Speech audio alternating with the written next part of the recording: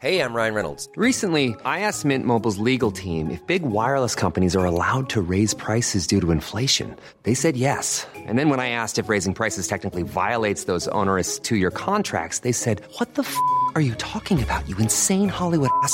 So to recap, we're cutting the price of Mint Unlimited from $30 a month to just $15 a month. Give it a try at mintmobile.com/switch. $45 up front for 3 months plus taxes and fees. Promo rate for new customers for limited time. Unlimited more than 40 gigabytes per month. Slows full terms at mintmobile.com.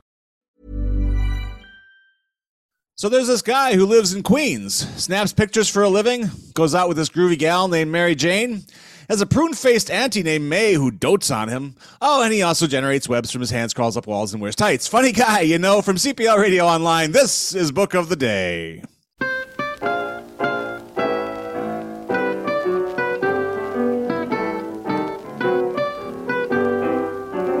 It's October 25th, 2022 in Cedarburg, Wisconsin. I'm Jeff Messerin. I'd like to introduce you to my own personal J. Jonah Jameson, the cigar-chomping book critic at large, Steve Donahue. Hello, everybody. Good day to you, sir.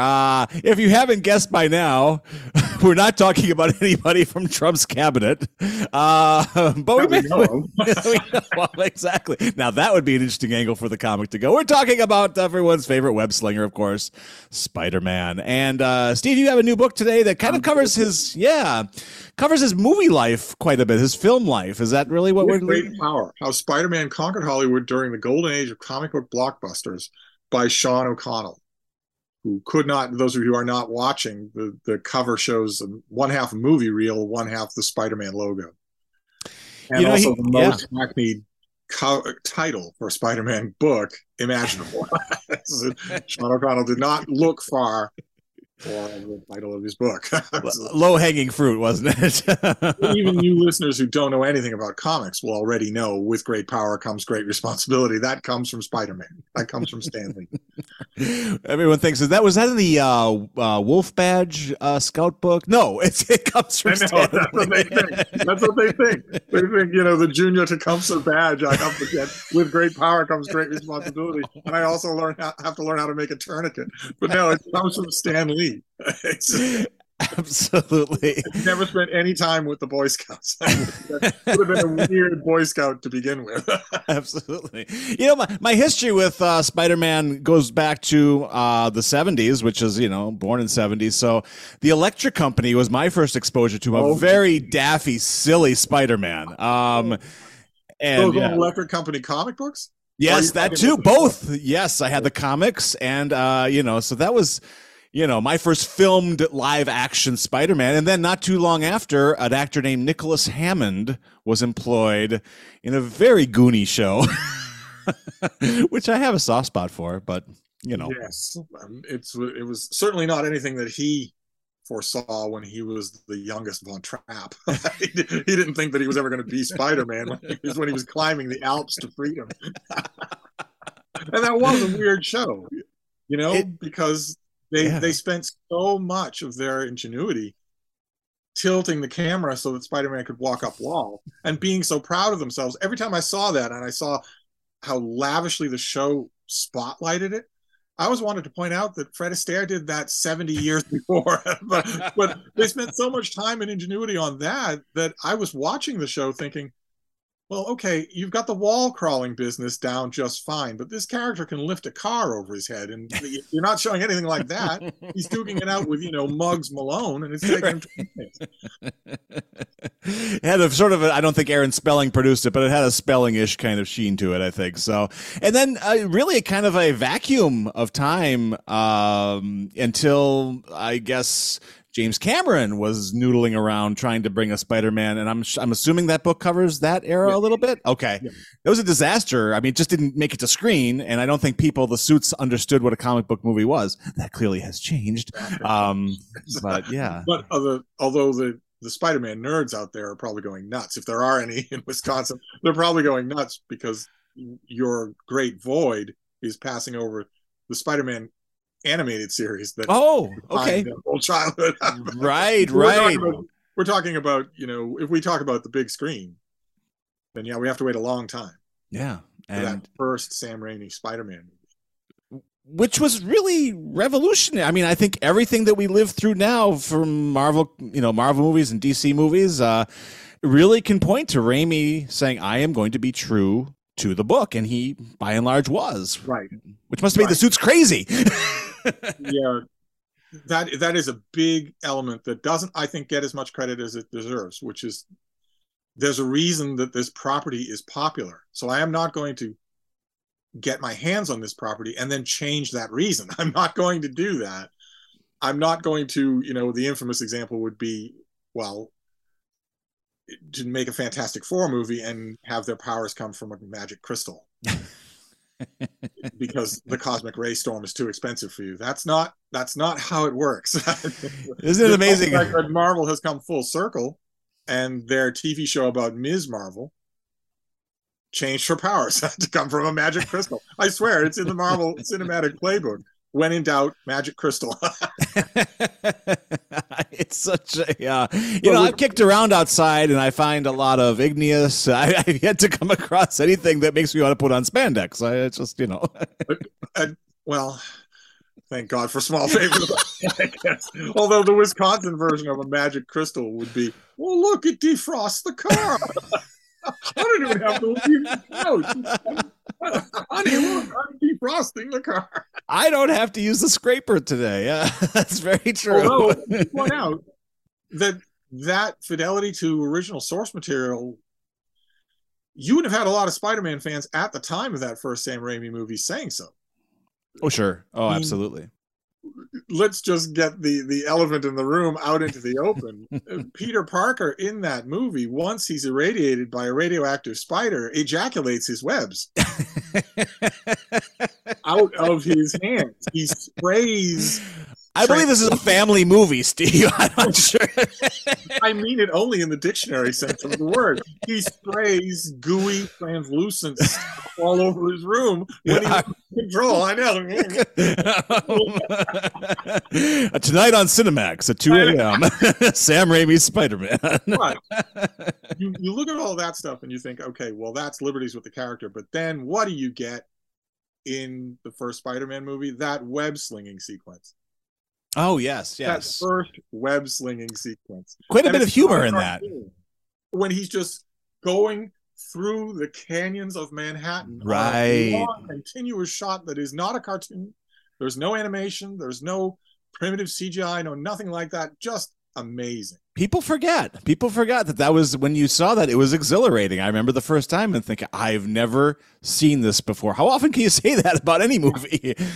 So, and Spider-Man 2, if we're going to stick with the Raimi thing, I mean, that had the benefit of a really fine screenplay. I mean, that actually was a well-written, it still is hailed, I suppose, alongside The Dark Knight when people say these are the best of the best of the best type of, superhero movies. So, and despite all, I mean, it had, I think double the special effects budget of the first one. It had tons and tons of eye candy with Dr. Octopus and whatnot. Right. Humor as well. Lots and lots of humor. But Raimi didn't feel that it was complete until he caps it with another epic web-slinging sequence. It's like that's what, for him, was the kind of the core of the character was that Spider-Man web slings all over Absolutely. the place. Absolutely. Kind of weird when you think about the comics. I was reading these things from the beginning. I was reading them when they first came out angrily because to me it seemed like what I've never seen it in any Stan Lee biography. I've never seen it in any history of the character. It's not in this book. But I firmly believe that Spider-Man was Stan Lee's tongue-in-cheek poking fun at Superman. But really? Call the character that, I believe. Interesting. Instead of calling him, say, the Spider or something like that. I think it was right. But in those original comics, he lives with his aunt in a split-level suburban home. And I remember even back then when I was reading those issues thinking, okay, well, once you get out of the once you get to the bridge and tunnel, what's he swinging on?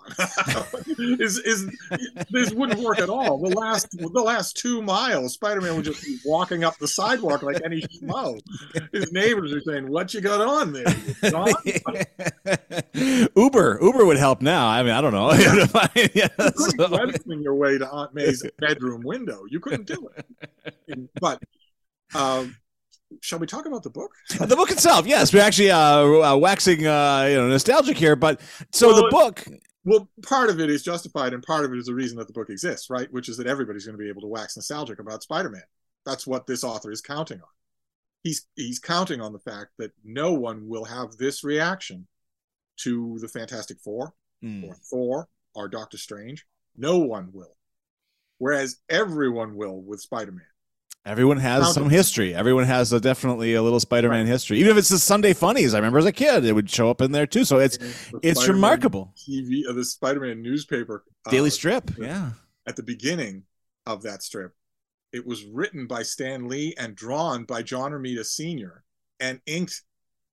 John Romita Sr. inked his own artwork. Wow. Those original panels ought to be in a gigantic facsimile art book. They're so beautiful, and they're not.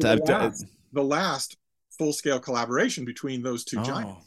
Wow, I remember getting those when that was first released into Sunday syndication. It was coming, in the paper every day, and then full color on Sunday. I remember thinking, somebody in the newspaper syndicate has no idea how valuable it is, so they wouldn't do it. They wouldn't just bundle it in with the rest of the paper. And then very quickly, the artwork went to other people. Sure, absolutely. But for a beginning, for a while there, it was beautiful Spider-Man artwork by John Romita Sr. with scripts by Stan Lee. They Amazing. Took it and those have not been collected? I don't want to digress too much, but those have not been collected anywhere, those early strips? I think they have been, but not with a spotlight on those two. Not with a spotlight on that era. Sure. And absolutely. also, I'd be willing to bet that there's some sort of copyright entanglement that prevents Marvel itself from just making a big graphic novel out of them. Otherwise, they would have done it. Absolutely. I mean, the original John Romita Sr. artwork of Spider-Man that has, as far as I know, never been collected in the kind of one in every comic shop distribution that Marvel always does with the stuff they own. I feel like knowing you have a scrapbook somewhere in your house with those taped to those early ones, the ones that were when I realized, wow, so I'm buying my comics every week at the the drugstore, but in the paper every day there's 3 panels of Stan Lee writing Spider-Man and John Romita Sr. drawing Spider-Man, and on Sunday I got full color 6 panels. When at the time the artwork on Spider-Man's book was being done by somebody talented, but not John Romita Sr., one of the greatest artists Marvel's ever had. But I want to read from the nominal book under discussion to sort of get at why. The author actually touches early on in the book on why Spider-Man elicits that reaction. He's talking about himself, but I bet this applies to a lot of people. He writes, "Personally, I admire the fact that Spider-Man refuses to quit. Perseverance in the face of overwhelming odds is a popular blue-collar hero trope, and it's the one I try to borrow from Spider-Man and apply to my own life. Even when he's exhausted, outmatched, frustrated, or overwhelmed, Spidey digs down deep to find that last burst of effort, ensuring that he does the responsible thing. He's made costly mistakes along the way and has paid tremendous emotional prices because of them. The storylines that are associated with Spider-Man's failures over the years tend to have the greatest impact with fans because they remind us of how human this character can be." And I would argue that is the secret ingredient here. Is that Spider-Man is the most human superhero of them all. Absolutely. Self-deprecating. Self-deprecating, real world problems. Yeah. Sprains an arm and has to fight crime in a sling, gets a head cold, gets an ulcer. In the 70s, he got an ulcer, and so on and so forth. Whereas you'd be hard pressed to find another superhero that is like that. Yeah, absolutely. He's us. Yeah, he's us. Marvel might want some of that to rub off on their other heroes, but it really doesn't. I don't recall Prince Namor ever getting terribly self-deprecating. No. Prince Namor is no, he's very much inhuman. The Human Torch, the original Human Torch, ironically, is called that, but he is not human. He is a perfect android. Captain America is essentially a perfect android. Batman is a normal human being, no superpowers, but who's anything like Batman? No one is anything like that. And the big name heroes are all of them gods. They're all in DC comics, and they're all gods. They're Certainly. There's nothing like Spider-Man, and that has managed to remain true. I'm surprised. In one movie incarnation after another, that has been true. I'm surprised they haven't tried to replicate the Spider-Man kind of formula, because you'd think there'd be more heroes because of his raging success. Why wouldn't they make more? Almost, they have, but it hasn't worked. It hasn't worked. Interesting. It's been tried many times, but it hasn't worked. And you get that in the movies as well. Yeah. Right? Spider-Man in the movies often fails. I would say the closest that the movies come to alienating you from Spider-Man was when, for reasons passing understanding, the studio decided to cast Andrew Garfield as Spider-Man, who is very, very visibly a raging nuclear a-hole, and most people are not. I firmly argue in my humanist belief in the world that most people are not raging nuclear a-holes. So when you see one on the screen trying to act like Mr. Humble, you just want to punch him. Well, they brought that emo thing to him, and I think that was what they thought would be a good idea. And I think even in maybe a few of the titles in the comic run, they must have tried that version. And yeah, I mean, the early 2000s were hard for all of us, okay? So there we go. So with great power, if you're coming at it, I guess from two ways, which is how our patrons will. One, they'll be like us and can hold their own in most Spider-Man conversations, or someone who is utterly foreign to that. Would that book work for both parties? Can we first agree, for the sake of general humanity, that we're hoping they aren't like us? No, we want clones. We're not advocating that at all. No, this is not a lifestyle you want to adopt, folks. No, it's not. We were both bitten by a radioactive nerd. I was warned about that. But unfortunately, that is a weak spot of this book. This book has a number of weak spots. The author, as you heard, has a very enthusiastic prose style. You will never be bored reading this book, but there are a couple of major weak spots to it. And there's been no book like this, as far as I know. A thoroughgoing, in the weeds, detail-oriented cinematic history of Spider-Man. I don't think has ever been done other than this book. But it's really for the mega fan. Okay. Is he exposing like backroom conversations at Sony Studios? Is that kind of thing going on a little? That's another weak spot in the book. Okay. Another very noticeable weak spot in the book is that nobody talked to the author. Oh, that is a weak spot. That's so glaring. You're going through he's done the work that you and I aren't going to do. All right. No one's talked to him, but he's read everything, every quote, every podcast, every blog, every single utterance, everywhere. And he sifted through all of it to draw out the picture that he paints. Okay. So although, you get to the point where Tom Holland is cast as Spider-Man and you keep hoping, even that late in the book, that the author is at one point going to say, I sat down with Holland. That never happened. That never happened. But he's read everything that Holland has said about this character, watched it all, watched every DVD extra, every interview, all of it. That's a lot. That's a lot. There's a lot. And given the fact that Hollywood is absolutely rife with private deals and non-disclosure agreements, this may be as close as we can ever come. I suppose that's true. It could easily be that Andrew Garfield or Tobey Maguire couldn't sit down with this guy and say, well, so-and-so was a real jerk. They might not be able to do that. It might be that this is the best book that we can get on the subject. Okay. Well, and that's fair. I mean, I think that's fair. And there's an inset of color photos in the middle of the book, and unfortunately, those of you who are watching, way too many of them are the author posing on set somewhere with a comic book. He did a location tour. Yes, but notice what's not in that picture. Tom Holland is not in that. I don't see it.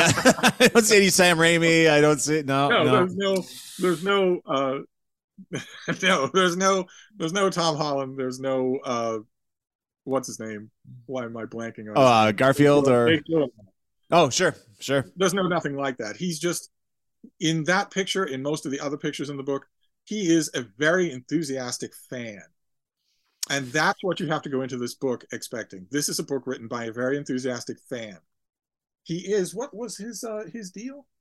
He's the managing editor of Cinema Blend, a globally recognized entertainment news website. Oh, boy. He's a professional fan.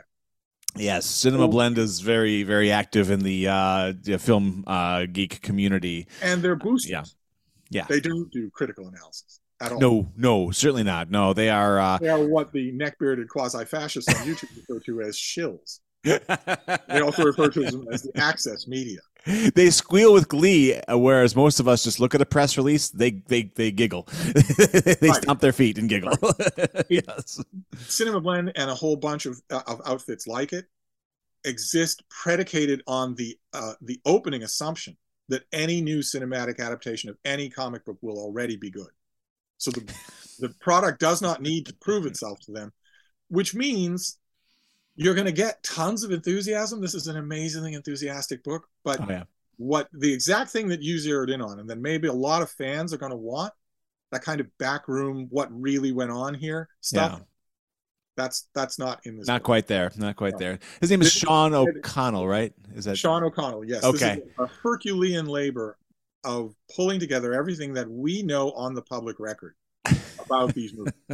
So we don't call it a labor of love. We're going to call it a labor of lust, almost. I mean, it's just. Well, I'm citing that as a drawback of the book. You'd kind of wish that it were something else, but I also want to stress what I said a minute ago, which is that no one else has done this. Yes, and it's got to be great fun. It's got to be great fun most of the time. Absolutely. Yeah, and it will bring back memories. Oh my!